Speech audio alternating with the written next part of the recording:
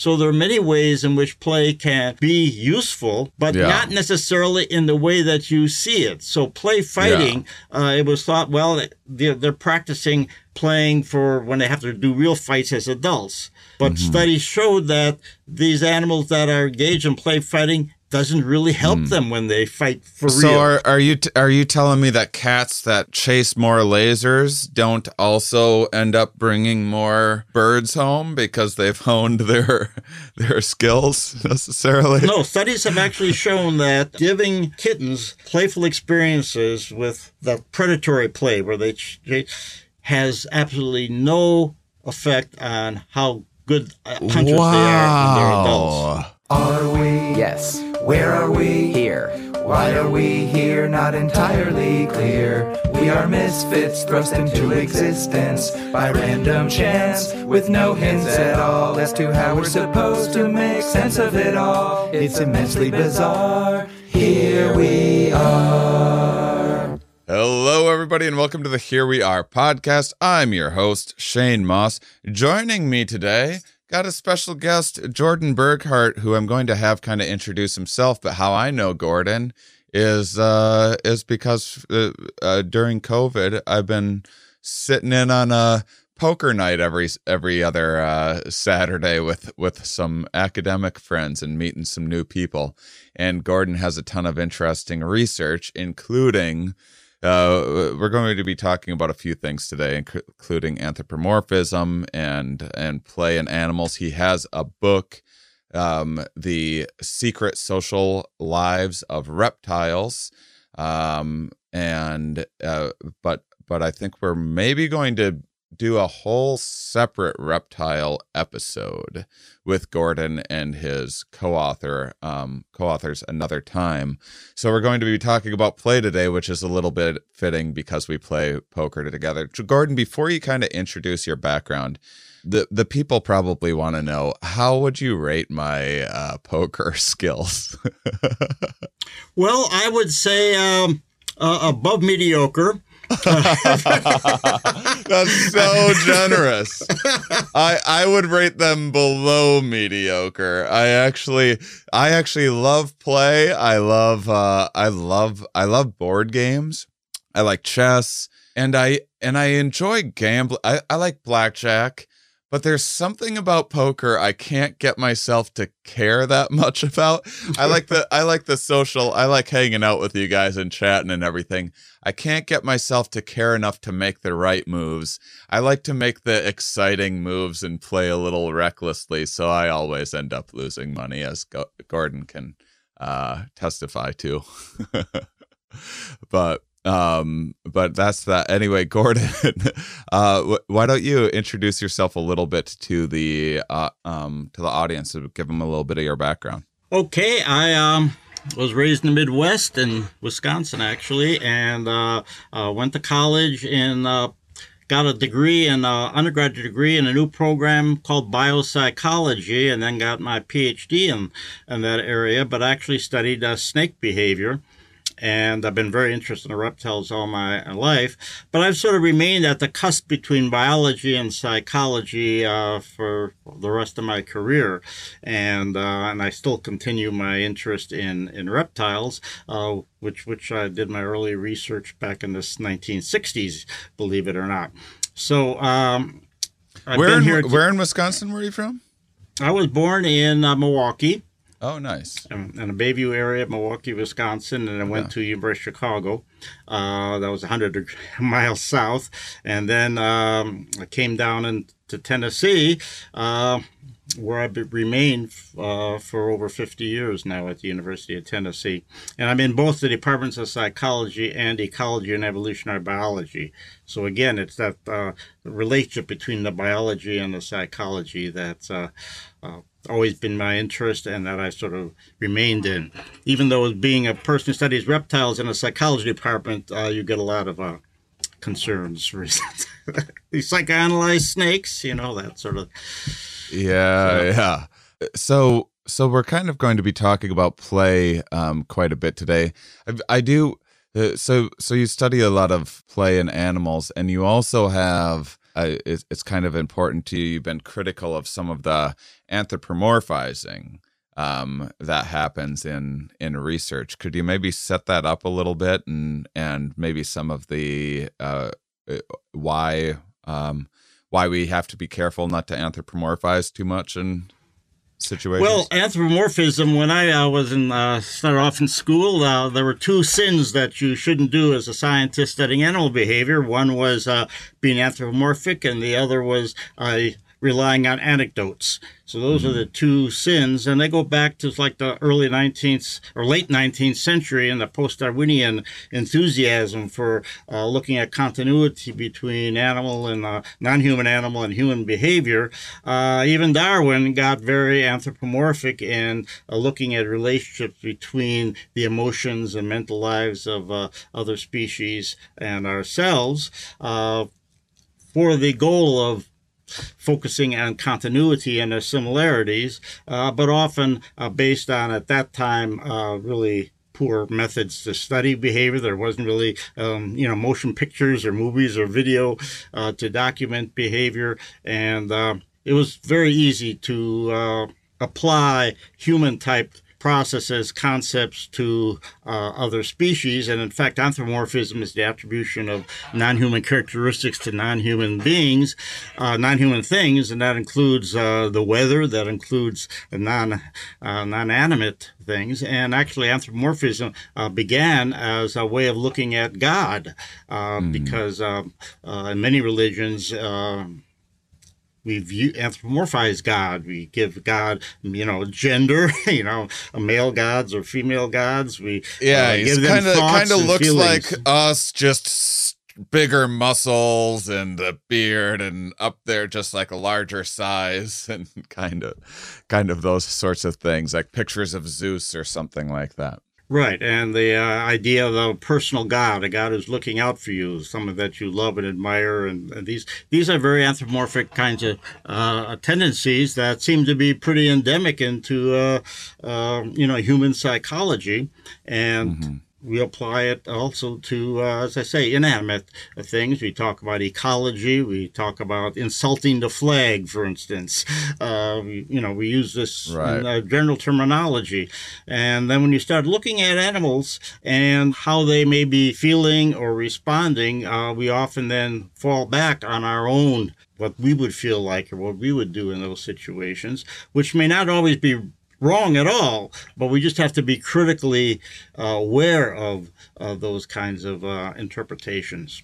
Because there's also, you could err on the other way as well, which is, what would you call that, like anthrodenialism or something like that, where maybe there's people that like to think, oh well, humans are at kind of the pinnacle of life or evolution, or we have dominion over animals, and there's also been a risk of people not considering that animals are actually experiencing some of the same things. And we even see this amongst humans, where we have dehumanization of outgroups, and whether that's different cultures or religions or race or what have you, we tend to sometimes go the opposite way and not realize that other minds are sharing similar attributes as our own. That's absolutely true. And in fact, I wrote with a former grad student, Jesus Rivas,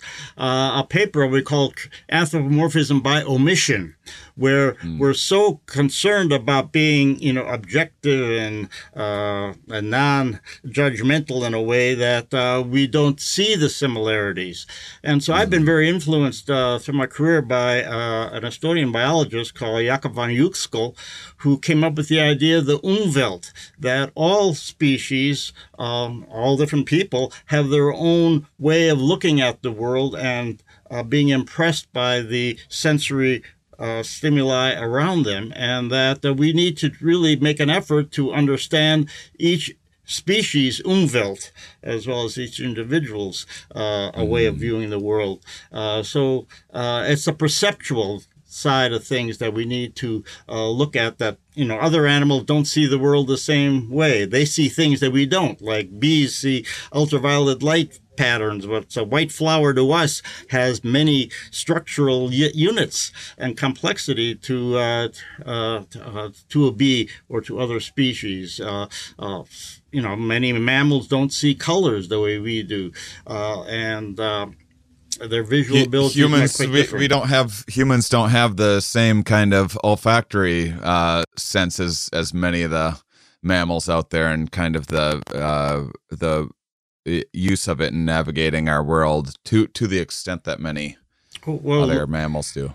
Look at bats, and many rodents have ultrasonic hearing on vocalizations. So they're chatting away and communicating that we are completely oblivious to. And that has consequences. For instance, in animal laboratories, where you keep rodents who are very sensitive to vocalizations, ultrasonic vocalizations, yet we can have machinery and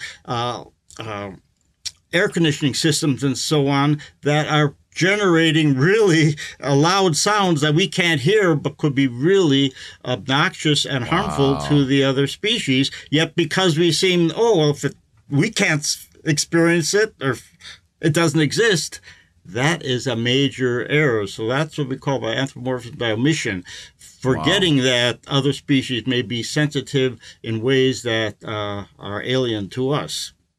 That's so interesting. Wow. Yeah, there's this new, I haven't watched all of it. I started a little bit. There's a new David Attenborough documentary that came out. And I know, like, there's some compromises made, making things entertaining for the general public, but the premise, how well they're executing it is, I haven't watched enough to know, and I certainly might not have the eye for some of the mistakes they might be making. But the premise of the documentary is taking modern technology and trying to find a way of translating animals' perception in a way that we can understand, using like infrared cameras and that sort of thing. It's really interesting. You might enjoy it. And for listeners, it might be worth checking out. Yeah, people have been looking at this for some time now, trying to, and again, it goes back to von Uexküll, trying to portray what the same scene would be to a dog, to a human, to a fly. And the different stimuli are differently salient to those to these different organisms, and so how we see the world is then shaped by these ways that the stimuli have not only are salient to us, but we've evolved certain ways of viewing the world that are both species specific and then unique to each of us. It must be such a tough balance trying to figure out what side of that coin one is erring towards, where if you take something, you could see something that three different things going from point A to point B. One flies, one swims, one walks on land. And one way of looking at it is like, well, this is all the same sort of behavior. This is all just a way of moving from one place to another place. And then from another perspective, you look and go, well, swimming is completely different than flying, which is completely different than walking or running. And how do you kind of find that balance? Well, that's what makes science interesting, is that there are no simple answers for many of these questions, and particularly when we get into the behavior of other species. As well, we know the difference between, swimming and walking, running, and maybe gliding and doing things that my daughters do, but I didn't, like the hang gliding and things like that. Obviously, one of the reasons you do that is to get different sensory experiences as well as thrills and that sort of thing. Yeah, well, which transitions quite nicely into play. Let's talk about play and some of your research. Maybe a little bit of history of play, because I imagine it's one of those things So one of my best friends, Peter McGraw, he got into humor researcher, or he got into humor research some years ago, and one of the things that I've seen him struggle with is getting academia to take humor research seriously, simply because he's studying comedy. Comedy's this funny thing. It doesn't get taken seriously. What's the point in studying why we laugh or what makes us laugh? And I imagine the same sort of thing is easy to dismiss when we see adolescent mammals jumping about in a playful way, and we go, oh, that's just some ridiculous behavior. That's not as important as tackling the predator or tackling the prey or running from the predator, and probably doesn't get taken it quite as seriously. Oh, that's absolutely true. And I've been concerned about that when talking with biologists, trying to get them interested in play. Well, there are several things. First of all, until recently, almost everybody said play just occurs in some mammals, lots of young mammals, and maybe some birds. But other than that, it's not part of the animal kingdom. And since most biologists are interested in sort of general processes that, pervade all of life, then play doesn't seem to be, it's just a marginal thing only found in some smart animals and so on. And then also play being sort of not important or frivolous or fun, therefore means it's not a serious scientific subject. And although scientists might balk at admitting that that's why they haven't been very interested in play, but that's certainly the case. Take evolutionary psychology, which is, I know, an area that you're interested in. You look at most of the evolutionary psychology books, you find virtually no treatment of play in evolutionary psychology textbooks. The one I've used, and the last time I taught the course this spring, called The Evolution of Human Behavior, play isn't even in the index. And I sort of talk about play quite a bit in that class, and it's a good textbook. But you can go through, and I don't want to mention names, but play has been very much neglected in much of the evolutionary psychology literature. They like to focus on sex. They like to focus on mating and jealousy and fighting and crime, serious subjects, but not on those things that actually may be more critical, in my view, to how we evolved as a species, and have features like cooperation and fair play and meta-communication, a lot of things that I think we learn and other species learn in their interaction with each other is through play. Mm-hmm. Learning to read signals, how to respond, and this sorts of thing. Yeah, usually the stuff that gets highlighted within evolutionary psychology that's close to play would be kind of categorized under, say, a courtship behavior like dance or something like that, or sports are some kind of status recognition sort of thing, but that kind of tends to neglect why, say, juveniles, like kids, are maybe playing like cops and robbers, or jumping around and playing the floor is lava. So those sorts of things aren't talked about as much. Yeah, I think that part of the problem is that people just don't know how to approach play, and because there's been few studies until recently that actually show definitively adaptive functions of play. So there's been a search and arguments for years on what is the function of play. Why do animals play? As if there's a single function. And one of the ideas, well, it's practicing instincts for adulthood, or it's learning social skills, or there's been lots of proposed benefits of play, but very little definitive evidence until recently. And now what we're finding is that there are lots of different kinds of play. It's a very heterogeneous category, and that a play may have no functions or several functions, or in one type of play might have a certain kind of function, and a different kind of play may have a different type of function. And so there's no simple answer.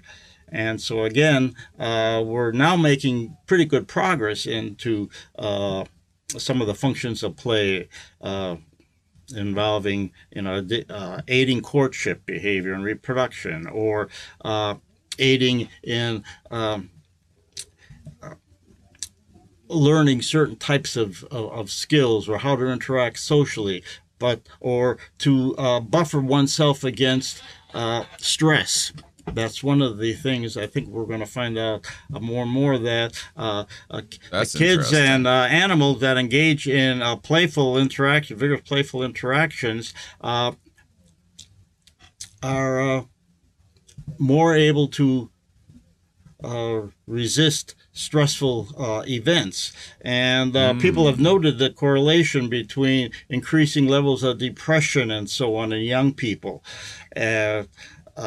And mental problems, that this may be exacerbated by the fact that there's so little outdoor physical recreational play that they can get themselves immersed into. And parents are afraid of the kids getting injured, or dangers being outside, and so on. Plus, we have the cell phone and the video games, and which again have certain advantages, but they are very addictive and very much take kids from sort of interacting with each other socially, as well as outdoors and physical activity. It's such a mismatch with our modern world and our evolved world, and just when I think about technology or playing a game or something on a phone, which I'm not criticizing or denying that they're fun or any. We play poker together, but it's almost like hijacking the reward system, or turning play into a easy concentrate or something like that of what would be normal behaviors. You would go outside, and it would take you a little bit more time and effort and physical activity to get that same fix, in a way. Right. Absolutely. I agree. Yeah. So when you talk about how do you approach play, that is an exceptionally important question. That seems like a big that seems like a big, ambitious, challenging domain to cover. What do you think about when it comes to approaching play and how to research it? Well, when I first got into play behavior, there sort of give you some my personal anecdotes, I guess. One was that I started off by looking at reptile behavior, young reptiles. So I just done a lot of work on baby snakes and their feeding behavior and anti-predator behavior. We studied iguanas in the field and how early behavior. And I saw things like curiosity and so on, but I never really saw anything that I would call play initially. And then when I came down to Tennessee, there weren't that many students interested in doing research on snakes and psychology department and the reptiles. But the park at that time, the Smoky Mountains, was having, Great Smoky Mountain National Park was having a bear problem. This is before they came up with bear-proof garbage cans and things like this. And bears were hanging on the sides of the roads. There's one road that goes through the Great Smoky Mountain National Park, and they had bear jams because the bears would come out, beg for food. People would feed them. Cars are just backed up, and it was got to be a real problem. So the Park Service decided they were going to have a 10-point plan. And some of those aspects of that 10-point plan struck me as a little strange. Like they were going to outfit all the park rangers with baseball bats. And so when the park ranger came across one of these bear jams, they would go out with his baseball bat and bop the head on the bears as a way of, quotes, reinstating their instinctive fear of humans or natural fear of humans. Right. And that, of course, didn't work because a bear can see the rangers with their distinctive hat at quite a distance and take off. So I did things like suggest, well, maybe you should have an undercover ranger if that's how you're going to do it. Though I think that's really a bad way to solve the problem. And they said, oh no, we can't do that because if you're on a park service, you have to wear the uniform. But anyhow, one of the 10 events that they wanted us that they proposed, one was research. And since I was sort of an animal behavior guy here in Tennessee, and I thought, well, I could maybe get involved in some research at the park. And I won't go through the whole story, but we ended up, the park rangers found some abandoned bear cubs. And since I was a guy who was interested in the bear behavior, I ended up raising 2 bear cubs in my house at home because they had no facilities for them. And, amazing. And they were the most playful animals. These girls, they were Kit and Kate. They were the most playful animals to have, and we had in our house. And so that really got me attuned to play. It was very important. I did a paper on the development of behavior in these bear cubs. And finally, we got some money to build an enclosure up in the park and continue keeping the bears when they got hundreds of pounds of age. But that stuck with me that these were super playful animals. Well, then some articles. Go ahead. I'm sorry. Can we just take a little bit of a tangent here because I want to be more playful. You raised 2 bears. I mean, I feel like you glossed over that a little bit. First of all, before listeners go off and get themselves some bear cubs to play, what are the pros and cons of raising some bear cubs in your home? Well, this is something that could never be done today, clearly. But these bears, they had to be fed milk every several hours and the bottles and formula and everything. So somebody had to take care of them.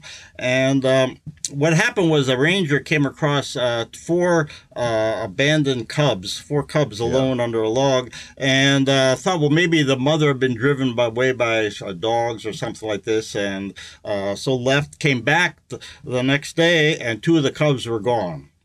And so he got concerned that, these cubs are going to, die if the mother has been driven off, maybe by dogs or scared or poachers killed her or something. So he brought them back into the to the main office headquarters of the park, and then we were contacted.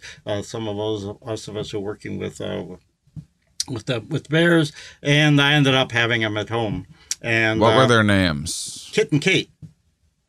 Kit and Kate. Yeah. All right. Yeah. All right. I don't know if it's who gave them the name, maybe one of my students. But Kit and Kate, they were girls. And I said they were my first twin girls because later on I have identical twin daughters. Oh, wow. Now, how long did you, how long, by the way, we'll get back to your research. I'm just curious. I didn't know this about you. How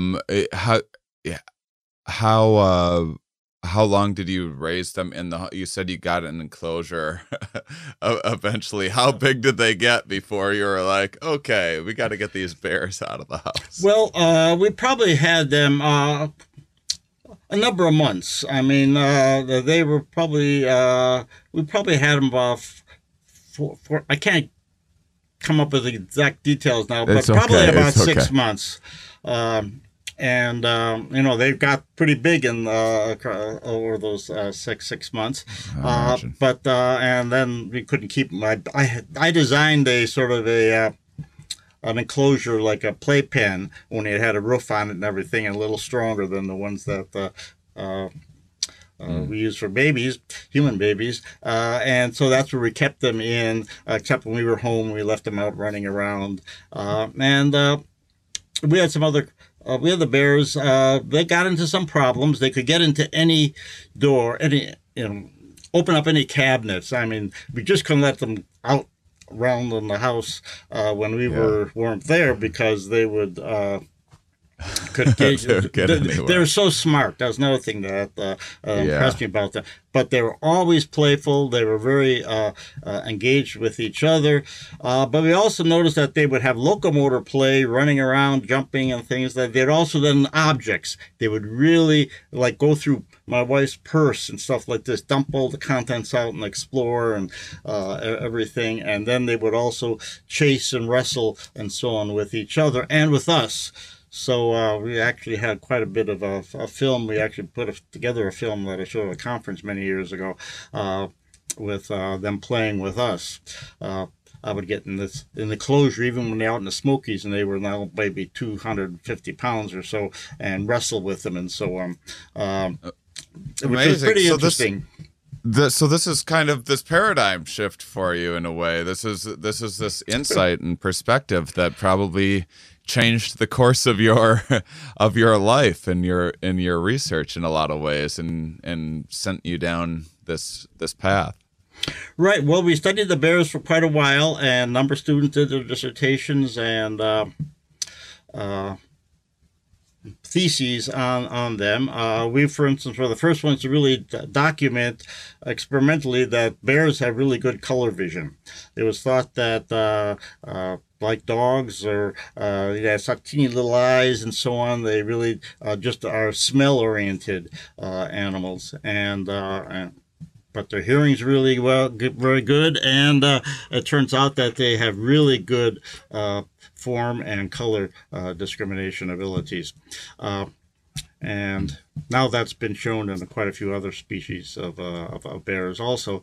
But that was sort of the groundwork that laid back on the play. But then I was visiting the National Zoo, and they had an exhibit of this huge Nile softshell turtle, and it had a label on it saying the oldest basketball player at the zoo. And there was a really creative zoo curator who had been trained in reptile behavior, but he was the reptile curator at the zoo. And they had this big turtle in this sort of barren concrete tank, and it was sort of self-injuring itself and mutilating itself. And so he had the idea that no one really had before, that maybe the turtle was bored. And so he started providing objects, hoops and balls and basketballs and things like this, and the turtle would knock them around and engage in activities, playful activities with these objects, and then the self-injurious behavior really fell off dramatically. And so we documented, filmed that, and that was sort of the first paper that really helped document that turtles could play, a reptile could play. And this started changing the idea that play was found only in mammals and some birds, but may also be far more widespread in the animal kingdom evolutionarily.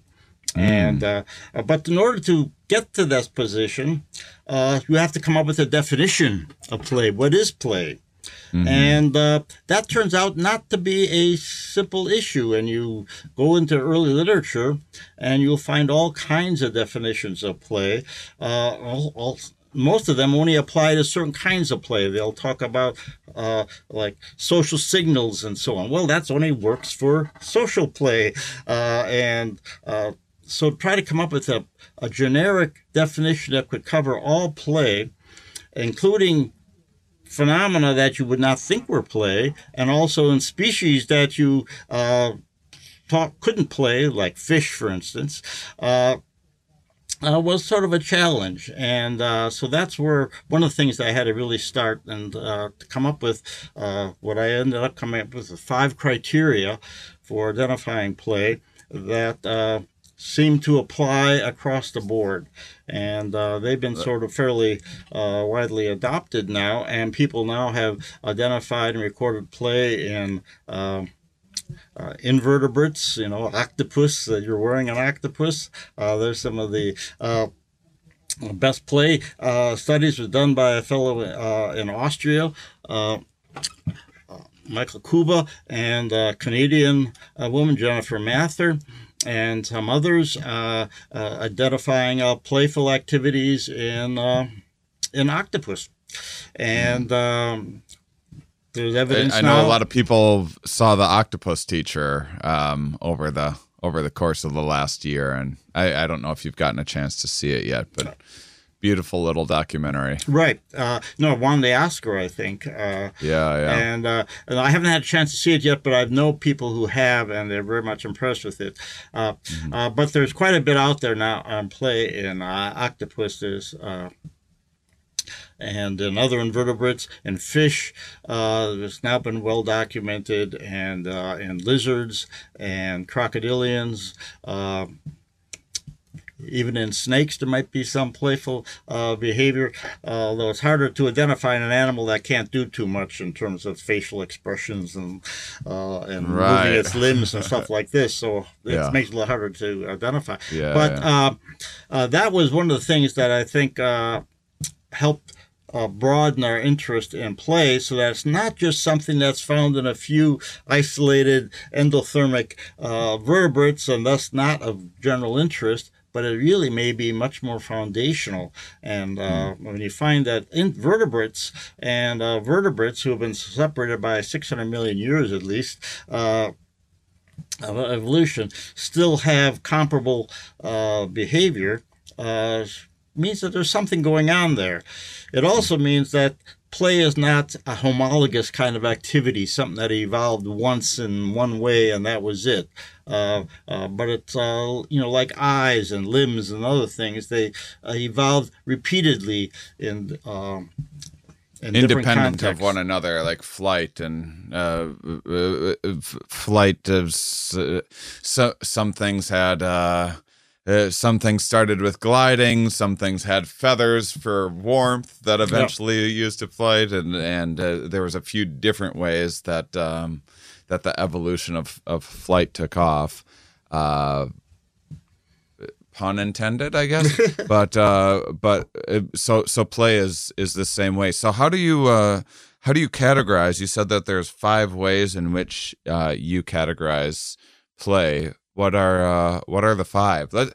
And if you don't mind, because I already had a look at them, I'd like to dig into each one individually a little bit, if we could, instead of just quickly listing them. If you're up for that. Yeah, so if you want to get into the details, probably the first criterion is that the play is incomplete. Let's get a little more technical maybe than you want, but incompletely functional in the context in which it is expressed.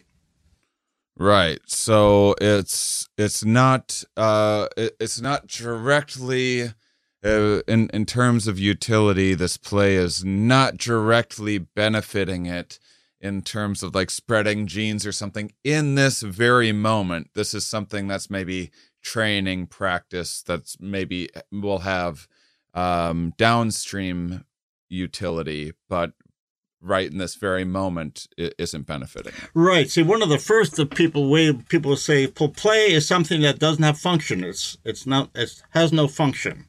Because it's just frivolous, or it's just done for its own sake, which can be true. But how do you separate what you call play fighting from regular fighting? Well, there are certain criteria that you can show that one's really agonistic and injury producing, and other is not. But when you see animals engaging in play, or throw a cat with a mouse, for instance, or a rubber ball, it's not trying to hunt or eat or kill that animal, but so it's incompletely functional. But it may be functional, it may be adaptive in helping the animal learn how to respond to objects, learning body motor coordination. It may have an exercise function, so you may engage in vigorous activity that doesn't seem to be functional, but it's actually helping your heart. It's helping your bodily functions in some other way. So there are many ways in which play can, as I say, be useful, but not necessarily in the way that you see it. So play fighting, it was thought, well, they're practicing playing for when they have to do real fights as adults. But studies showed that these animals that are engaged in play fighting doesn't really help them when they fight for real. Similarly, early studies showed that. So are you telling me that cats that chase more lasers don't also end up bringing more birds home because they've honed their well, skills? I don't know about the laser part, but no, studies have actually shown that giving kittens playful experiences with the predatory play, where they has absolutely no effect on how good hunters they are when they're adults. Wow. Yeah. That's fascinating. Yeah. Okay. These were studies done back in the 70s, and that helped sort of seal the fate. Well, it can't be very important then, right? But Weird. That might actually be important in different ways, including just getting rid of boredom. That's the fact that you find play in many species much more common in good captive environments, in zoos and so on, than you do in the wild.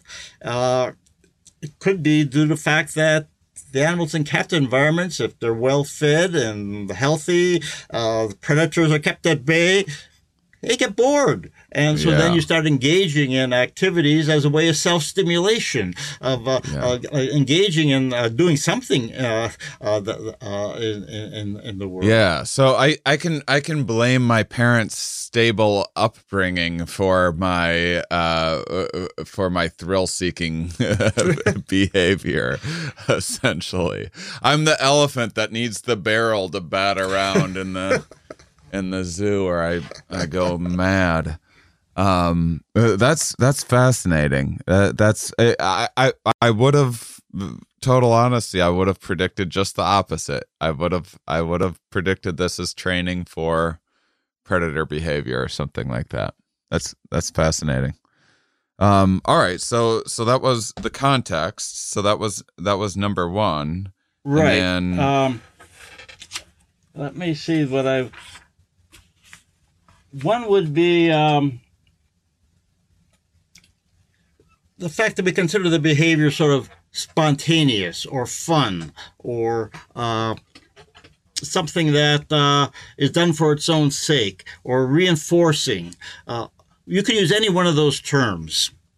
But the behavior somehow has some internal motivating aspect to it. So it's not that something forced to do.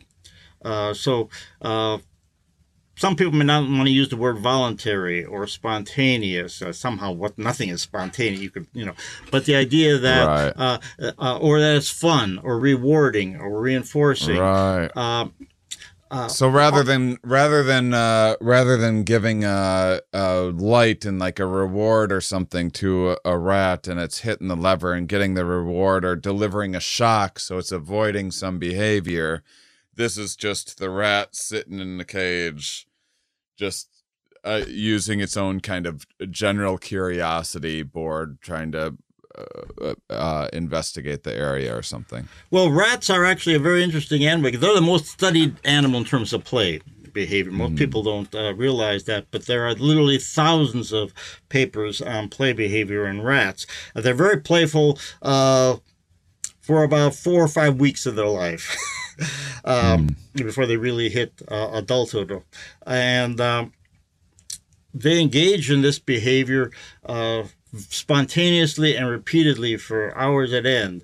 And so if you take 2 rats and you raise them in isolation, but then you give them play dates, half an hour a day or something, they'll just engage and play almost continuously for that period of time. No one has to teach them. They know what to do. And it develop as they get older.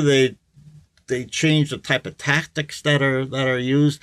A good friend, Serge Pellis, and a number of others have devoted their careers basically to looking at behavior from the 4th to the 8th, 7th week or so of life of rats, and getting now into what are the brain chemistry and the brain regions involved. For instance, it was thought that play was a product of intelligence in the higher brain features. You can take a rat and remove the cortex entirely, decorticate a rat pup.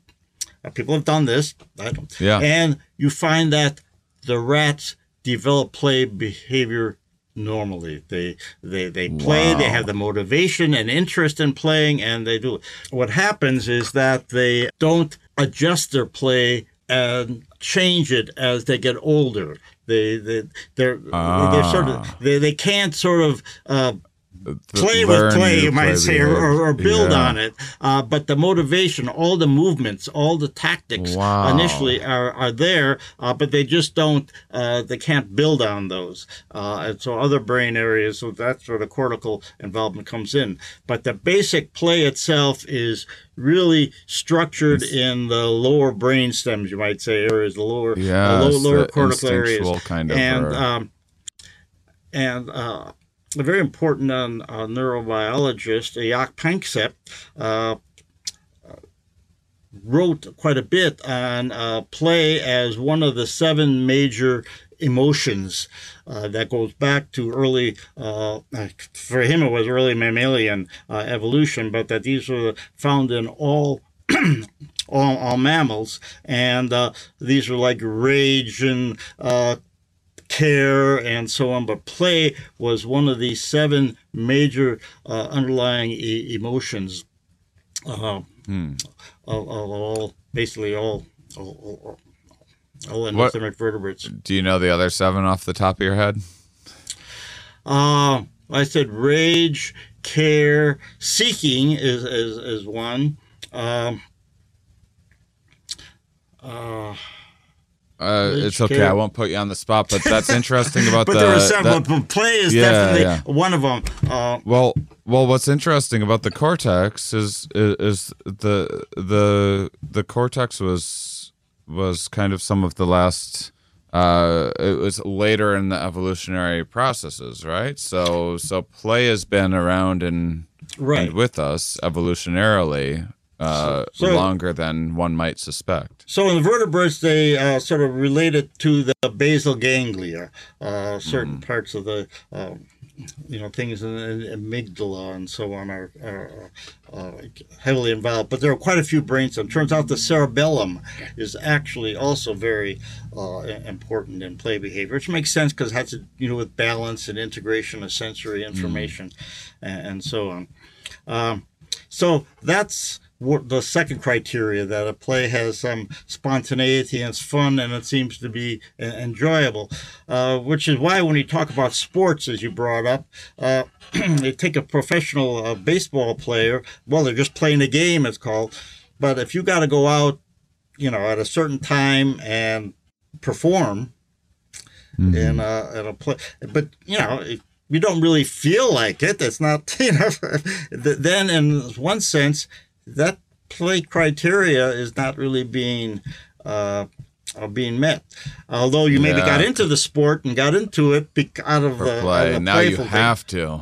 Right. I play pickleball all the time, and every time that I'm playing, because I'm pretty hard on myself, when I'm playing, I often find myself having to internally remind myself, You're having doing fun? this for fun. You're supposed to be having fun right now, and that's funny. If I could, and I apologize that my style is a little bit tangential, but one thing that I imagine many listeners will have heard, because it's one of the few interesting science curiosities that's permeated through the zeitgeist is the idea of the rat amusement park and addiction research, and this kind of correlates with the two topics that we've already kind of talked about so far, in boredom and the idea of well sure, every rat's getting addicted to cocaine or whatever in this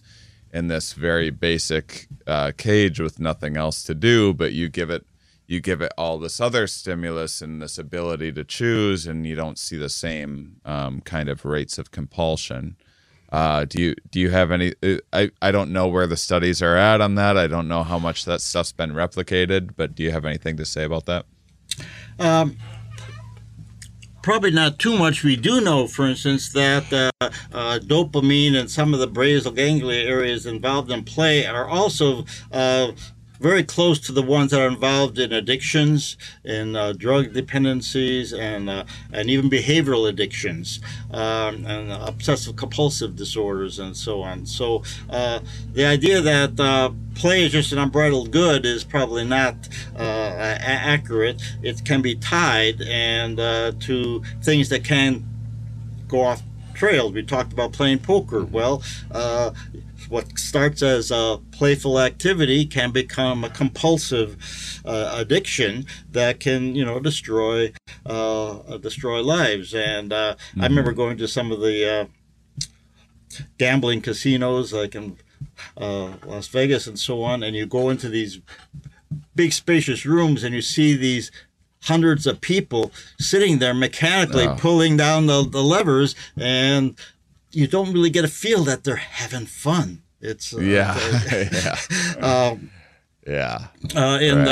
maybe the more social games, like the blackjack and the poker, there's more social interaction, and maybe people get more pleasurable experiences. But sometimes you get the feeling that they're just being, dropping the coin, pulling the lever, and got some intermittent rewards, and just right, and that's a Skinnerian kind of stuff, right?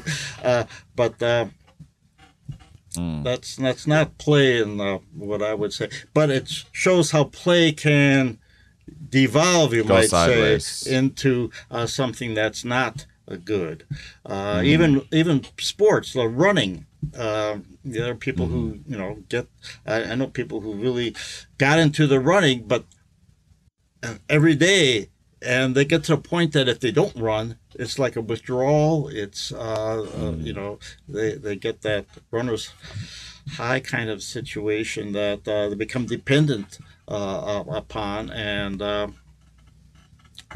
so it's a little controversial about how comparable that is to drug highs and drug addictions and so on. Right. But there might be similar changes going on in the brain chemistry. Mm-hmm. So, all right. So we got two. What's number three? Well, the third would be that play behavior, when you start looking at it, differs from the serious version of the activity, be it fighting or courtship or predatory hunting type of behavior, whatever it might be. It differs in either the way the behavior looks, the structure of the behavior, how it's performed. For instance, in predatory play, you don't get to the point of the killing bite or the ingestion of the prey, right? It differs. It stops at a certain point. The other aspect is that young animals we see do a lot of play, and often they engage in predatory type behavior or anti-predator behavior or social fighting behavior before it could at all be adaptive for the animals to do that behavior. So it's temporally earlier in the life sequence than we would want to see it. Gordon, you have the best ringtone I've ever heard. What's that? What do you got, a landline there? No, that's a phone, and I can't figure out how to disconnect the phone, and the phone just came in, and I just got rid of it. That's sorry. okay. No, it's just making light of it. So that third criteria would be that the behavior itself looks different. It's got some details that differ from the serious performance of the behavior, or it occurs earlier in life of the animal than it would be typically found. Serge Pellis, who I mentioned earlier, looked at play fighting in rats and real fighting in rats, frame by frame, very close analysis, and found that actually play fighting differs quite a bit from the real fighting in the targets that are chosen, how the animal orients, and so on. And in fact, he found that play fighting in rats is more similar to courtship behavior, adult courtship behavior, than it is to real fighting, adult fighting behavior. Again, that shows that the need to really look fine detailed ways at a behavior. And this was a landmark finding that you look at the details of these behaviors, and they really can help you indicate that they're not the same thing, or they have different causal mechanisms or functions. So that's the third one. Do you want to go for 4? Of course, as you mentioned. Okay, the fourth one would be. What if we stopped at 3, like a real cliffhanger? I can do these very fast. I do this. No, I'm just kidding. No, we have like another 30 minutes. So, okay. It's totally. Okay. So the fourth one would be that the behavior is repeated. It's not a one-off behavior. So if an animal comes up to an object, sniffs it, pushes it, and then leaves and never comes back again, that's not play. He was just checking it out. Is it something to eat? Is it something, that I want to interact with? But if it comes back and starts manipulating that object, moving it around, grabbing it, running around with it, interacting with it repeatedly, then I can call it play. Now, sometimes this behavior only occurs in a very short span in the animal's life, like a lot of these rodents that play only for a few weeks in their developmental trajectory. But the behavior has to be repeated. So that's not an obvious one, but it seems to really be important. It's kind of teasing apart the difference between just general explanation and then also allowing for just mistakes. There's a difference between just tipping over a cup out of curiosity and kicking around a cup over and over again and batting it around or whatever. And so it's hinting at there's intentionality too behind this. Right, and that's sort of been a sort of a contentious term, of course, in studying behavior, intentionality. And that why? sort of Just thing. because it gets into issues of deterministic ideas and that sort of thing, and environmental versus genetic triggers, or? Well, that was one of the terms that behaviorists would sort of eliminated. And intent upon involves purpose, and then purposiveness, and it goes back to Aristotelian teleological explanations and so on. So people sort of avoided that, but it becomes now it's something that we can look at.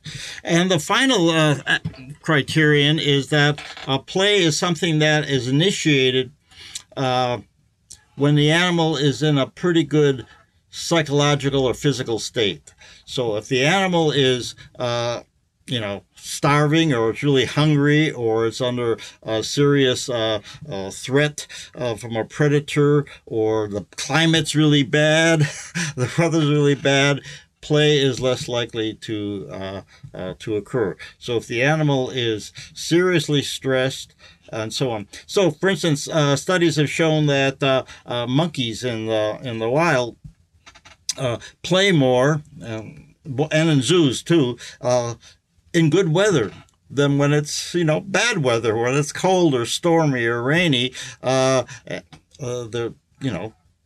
climate seems to can trigger or encourage activities that we call play. Similarly, starving animals or sick animals don't often play. Kids that are in children's hospitals seriously ill, they often have clowns and sort of people coming in to try to get them thinking playfully or at least something happy about their situation, or bring in some joy, things that you wouldn't do normally with the kid.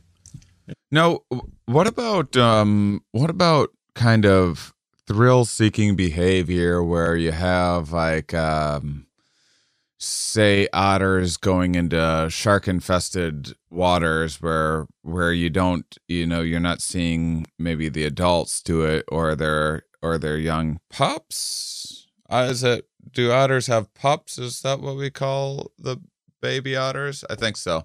But then the juveniles will go into, like, during certain times of development, they'll go into those kind of shark-infested waters as seemingly a way to kind of gain some life experience or maybe advertise. And there's yeah. I don't know about that specific example with otters or whether the animals sort of intentionally go out into these environments, but there's a classic study by a fellow named Harcourt with seals. Showing that seals would go into shallow waters and from the land and play vigorously socially with each other. And this is the time when those seal pups would get attacked and eaten by sea lions who would be lurking in the area. And it was sort of the major predatory risk of these animals was during play. And so it raises the question, well, then why do they still keep playing, or what are the advantages? We really don't know the details, but certainly if a large proportion of the seals were being killed by the sea lions, you'd think that would sort of become eliminated from the population. But I mean, if a certain number is, would you think of some of that as being a little bit predator naive, and maybe, I mean, they kind of, it's a bit of, see, now I'm going back to, that's a really interesting finding with the cats, that it didn't equate to the direct utility in the future, because with something like the seals going in the water, you would think that maybe they're still just kids that are like trying to seek out and go out in the world on their own for the first time and are a little bit predator naive, but also there's a little bit of fitness advertising potentially going on with that as well. It could be. I mean, in many of these animals, particularly the males, get larger than the females, and they develop these harems. And if you're a successful male, you get a lot of matings, a lot of offspring, and most of them males don't get to that stage. So it could be that that experience they're getting through this play fighting has potential for big payoffs, even though there are also considerable risks. Maybe the males go into those waters and pull that slot machine thing and some of them get all the harems.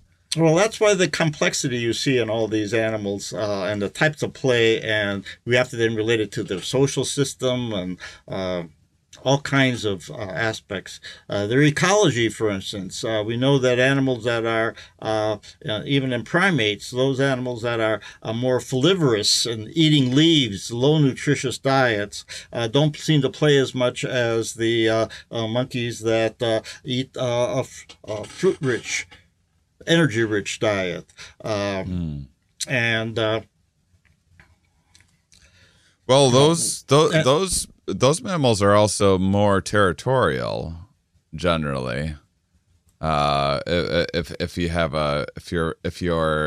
you evolved toward a higher nutrient rich, more sought after, more scarce environment, typically they're more territorial. So would there be something to do with play attached to status and hierarchy there?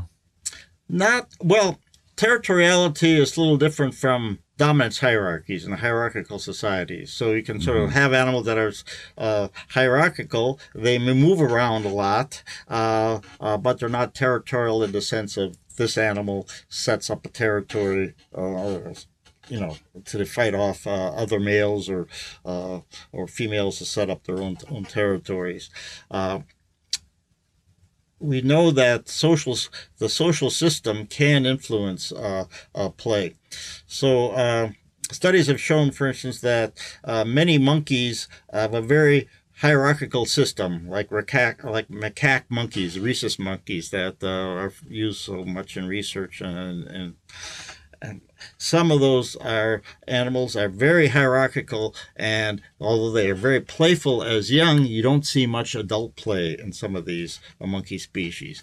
There are other primate species that are even closely related, macaques, that have a more egalitarian social system, where they're less hierarchical, and you find much more adult play in those animals. So that's an interesting situation that we see in all primates.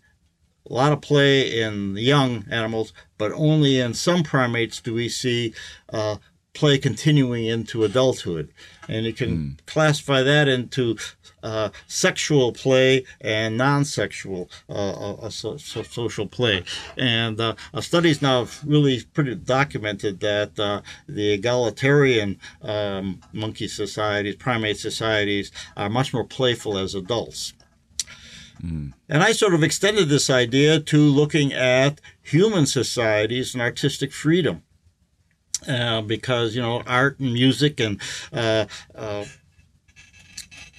dance and variety of these artistic expressions are much more prominent or develop much more richly in more egalitarian democratic societies than in authoritarian societies. You look at, what happened in Germany, Nazi Germany, with the degenerate art stuff, and in Stalinist Russia, where you had such brilliant composers like Prokofiev and Shostakovich really tied down, and what's happening maybe happening in China with art. A more repressive authoritarian regime seems to be leery of a more playful, open society, and so and play, I think, is at the heart of the arts in respects. It's interesting too that so many artists are so introverted in a lot of ways. How does play play out evolutionarily across social versus kind of non-social mammals? Is there a difference? Is that predictive of anything, or is it the case that social animals run the gamut of play, and so do non-social animals? Okay, let me give you a little bit of the backstory. Go back to the bears and how I really got interested in play and theory of play.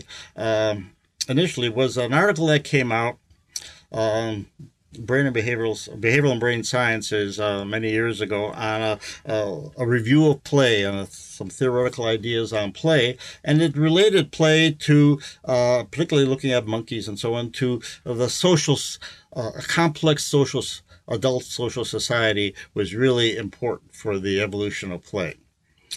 But now I had been looking at my bears, and these were the most playful animals one could imagine when they were young, right? They were super playful.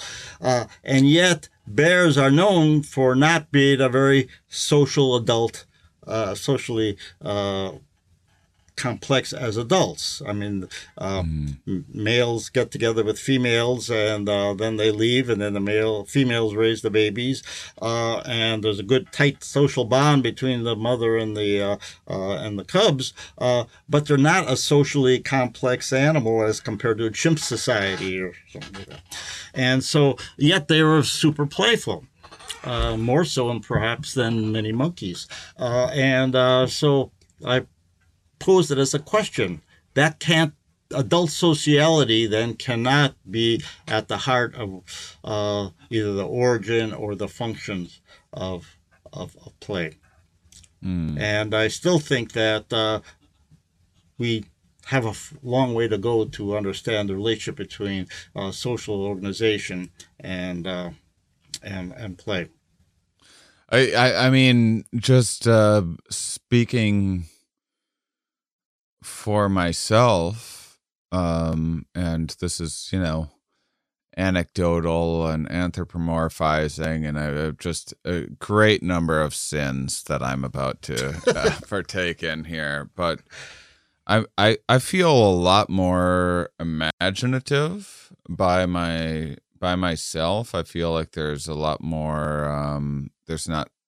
I think a lot of social situations kind of have inherent restraints on imagination because socially you're kind of agreeing upon some like reality that's outside of it, where I just feel like you can be a little bit more playful by yourself. We sing in the shower, more freely, or we sing in our car a little more freely around than around others sometimes.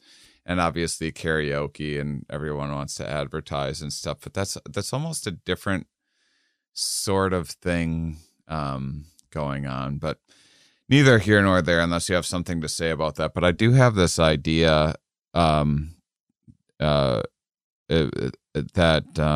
I like to. This is exceptionally speculative. About when kids play the floor is lava.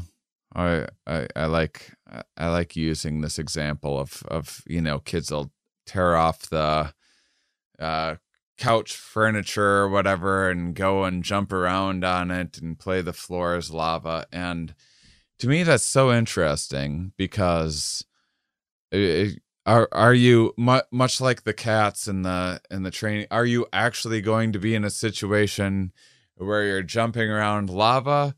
No. Are you maybe going to ever need to be able to jump between rocks across a stream? Maybe. It's something close, but there's something really interesting about it where you are in your imagination, in your mind's eye, you are imagining a more threatening scenario that is made benign because if you were actually jumping across lava, this would not be a fun time.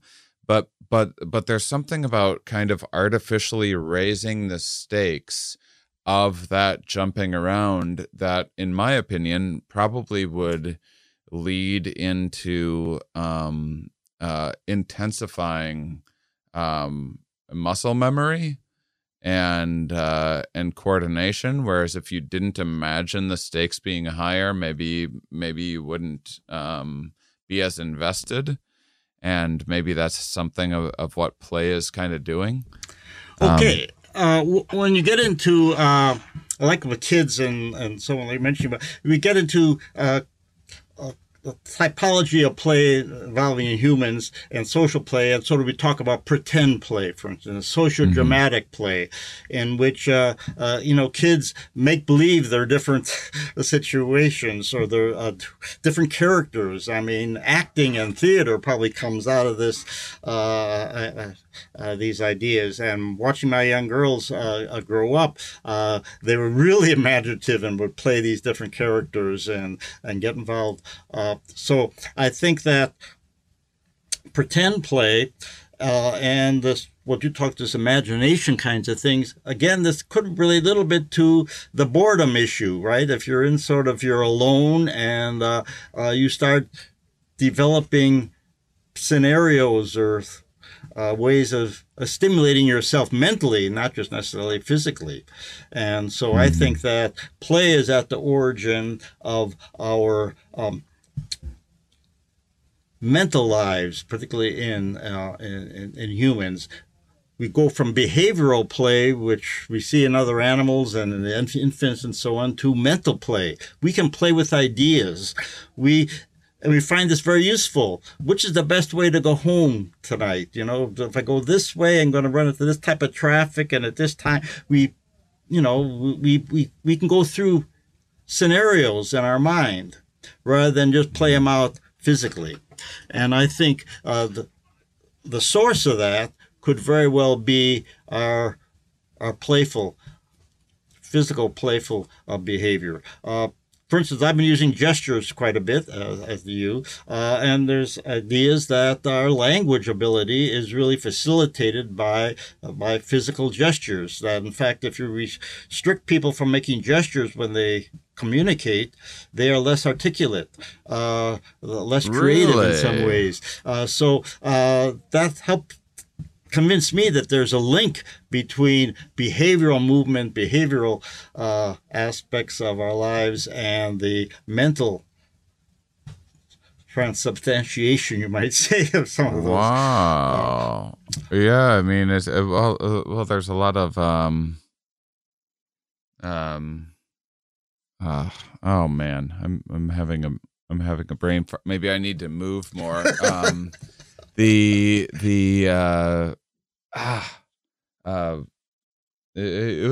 is it when we embodied cognition? Yeah, that's what I was looking for. Yeah, that's a recent within the last 20 years that's really come to the floor. Again, given as you know my history, interest in the early history of the field, it goes back to one of the founding women in psychology, a woman named Washburn, who wrote a dissertation on this aspect back in 1916 or so, I believe. But then those ideas were sort of forgotten, and they're coming back to the fore. So going back to tying some of the stuff together and anthropomorphism and everything. So when I think about let's go back to that lava example, which I don't totally buy as out of boredom, because here's why. Let me push back a little bit on that, not to be like, whatever, you know more than I do about this field, but clear up maybe some of my misunderstanding. I have we all do things like we make these straw men up. Like I'm sitting in a car, I'm driving, and I just had a fight with a significant other or a friend of mine, or there was this funny situation at a bar and I missed an opportunity for a joke or something like that, and I'm driving and I'm by myself and I'm imagining this person next to me and I'm imagining having this discussion with them, and I'm usually winning whatever argument too, by the way. Really, their arguments are just pathetic. The arguments I'm imagining them having. And so yeah, there's boredom there, but there's a little bit of there's a little bit of simulation of potential future events that happens. And sometimes you do imagine those scenarios, and then 6 months later, you're in a similar conversation and you go, ooh, I already thought of this. I've already simulated this alone by myself. And you have that perfect line and it gets the laugh, or you win the argument. Well, one of the most creative people studying play over the years is Brian Sutton Smith. And he put forth the idea, particularly involving emotions in play, is what he calls that play allows you a safe area for, you might say, virtual emotions. And so you're sitting trying to recreate a conversation, and seeing how it might have gone differently. Repartee and so on is playful in a small in its way, and so a lot of play is involved in a way of us experiencing things in safe environments. So having coordinated trips or with a guide or something like this, rather than going out on your own, is a way of sort of putting yourself in a little safety, but still allows yourself to sort of extend your experiences. Mm-hmm. Look at amusement parks. I mean, people love to go to, I did, to roller coasters and these really, and what do? You're screaming, right? And then you want to go back and do it again. And yet you're, in a way, for momentarily, you're terrified. You're involved in the really extreme emotions, but it's in a safe context. At least you hope it's safe. You're strapped in to the thing, and there's a regulatory bodies that checked the strap that has strapped you in, and you're just flying. It's a little bit of a different scenario than, say, cliff diving or something like that, where there's a few more unknowns. Right. Well, it's like, whitewater kayaking, which I like to do, but I'm not doing it much anymore. Very good. Mm-hmm. Versus rafting on a tour, right? So you go maybe through the same type of rapids, and it's still pretty thrilling, but you're with a guide, and you're all couched up with your life preservers and helmets and things like that. So you're getting some pretty extreme experience. Now, a lot of people don't even want to do that, even though they're told, hey, this is safe, Grandpa, you can do this. And maybe not.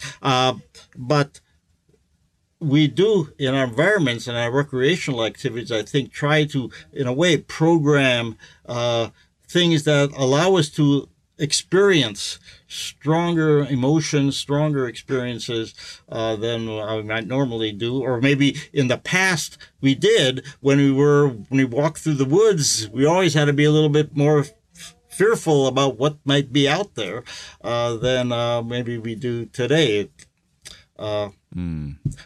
But those are sort of ideas that can be explored. But I think there's something to play as a way of getting a experience, even when you're wrestling and revolving. You're getting your emotions, you're getting your neurochemicals stimulated in various ways. Now, before, as I wrap up, and I do want to make sure and plug your book again, The Secret Social Lives of Reptiles, which we'll have you and the co-authors back on to talk about. And by the way, a lot of listeners, might have some reptile pets. They might live in a region where they might be in Florida with chameleons running around everywhere. I might go paddle boarding today. I might run into some turtles. And so, and not only is it just generally interesting to read about stuff like this, but in my opinion, it kind of enriches your life to learn about the environment that you're around more generally. Plus, you'll sound more interesting in a conversation when someone comes over to buy your pet lizard, or to look at your pet lizard. But anyway, in terms of anthropomorphizing, let's go back to that Flora's lava example. And when we know that individually, lots of kids do this, and I know that when I did it when I was a kid, I would have this qualia, this subjective experience, which I kind of had to imagine probably other kids were sort of having a similar-ish experience to. Does everyone see the same color of blue? We may never know, but I kind of have to imagine it's somewhat similar. Now, what when it comes to looking at saying like a cat or something pounce at something that's imaginary, or a deer jumping around in a pond, you kind of have to imagine that their internal processes might possibly be somewhat different, where they also have an imagination that kind of exaggerates things and simulates future scenarios that may not be precisely in line with an actual encounter that they're having, but an exaggerated thing. What is it? How do you navigate that, where it is easy to be looking at animals and researching and being like, well, this isn't falsifiable. This isn't. We can't study this. We can't know for certain that they're imagining this thing. Therefore, we can only judge things by this exterior behavioral kind of lens, and just judge their arms moving and make assessments based on that.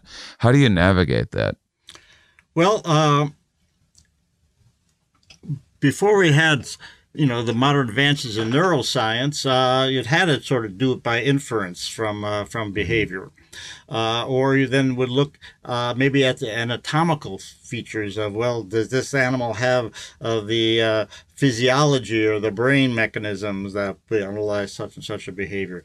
But today, there's more and more work coming out on actually recording what is going on in the brain of people and animals as they engage in different kinds of activities. And so I see down the line where you might be able to actually make some pretty close analogical, homological statements about the similar brain processes going on in different organisms underlying the same kind of emotional experiences or mental processing. And so I think that's pretty exciting, and maybe a way of breaking out of that conundrum. But of course, when it comes down to it, we all are aliens from any other mind, right? I mean, Right. When you smile, are you really smiling, or is it? So we can make pretty good inferences about what is going on, quotes, inside the minds of another human being, but we often make mistakes, and to our detriment. Right. And we also allow ourselves to be fooled. So when we go to a theater or see a movie, and we know those actors aren't really going through the experiences that they are portraying, right? But a good actor convinces us, we're allowed to enter into that world, even though on another level we know that it's all fake. Mm-hmm. And so good con men, con women, are really good at deception of that kind, and I think politicians are probably are leading characters in that process also. Yeah. Well, see, what's even more interesting is they might not even be aware that they're doing. Well, that's the whole idea of self-deception, right? That Trivers and others have worked, and so you're really good at convincing other people if you are so convinced of the truthfulness of what you're saying that Yeah, you have this Pavlovian kind of conditioning to, say, confidence, or being like very, very self-assured and putting yourself out there and being convinced of the things that you're believing. Right. Other people tend to believe it as well. And that's a problem with, of course, of bringing in science into these discourses, because science, by definition, is that you're a little tentative. You never know the ultimate truth. We always might have to change our views based on new evidence that comes in, but that's not what a lot of people would really like to believe or to have to deal with. And we're seeing that with sort of the COVID things and Dr. Fauci and how he's been portrayed. Because if you change your mind, that means you were lying or deceptive or ignorant before. Yeah. So that's something about the human condition that really is disturbing. Yeah. Yeah, it sure is. It's interesting to me that most people with zero interest in science whatsoever just assume any like scientists or these mad scientists plotting against them or whatever, which says a little bit more about what's going on in their lives than the objective reality of the situation. But then see some MD or chiropractor, someone sounding sciencey, but feeding into their conspiracy, and they see one video of that person and trust every single word that they're saying because it's the first time they've actually paid attention to something that sounds a little sciencey, which is usually a lot of word salad and not clearly explained stuff, but just a bunch of confusing terms specifically meant to get people lost in the weeds that people are suckers for. But that's neither here nor there, Gordon. Just me blowing off some steam with what I've seen through all of this. But I really appreciate having you on. Is there anything else that you wanted to say about your book or any of your other research or things that you want to direct people toward? Not really. There's a lot of literature out there on play in animals and all its variations. There are new journals that have come out in the last few years. So there's a lot of literature out there, and I've written quite a bit, but many other people are contributing to our growing knowledge of play and all its diversity throughout the animal kingdom. And maybe awesome. Plants play too. Well, that's another subject. Right. Awesome. Another conversation for another time. And I can't wait to have you back on to talk about lizards really soon. And thanks for joining me as you this is funny that you're cutting out right at the end. We're having some technical issues. So I'm going to go ahead and wrap up. Gordon just happened to I'm going to see if there he is. Gordon, are you there? Yep. Okay, great. Well, Gordon Burghardt, everybody, thanks so much, Gordon, for joining me. Thank you, listeners, for being such wonderful, curious people, and we will chat with you more next week.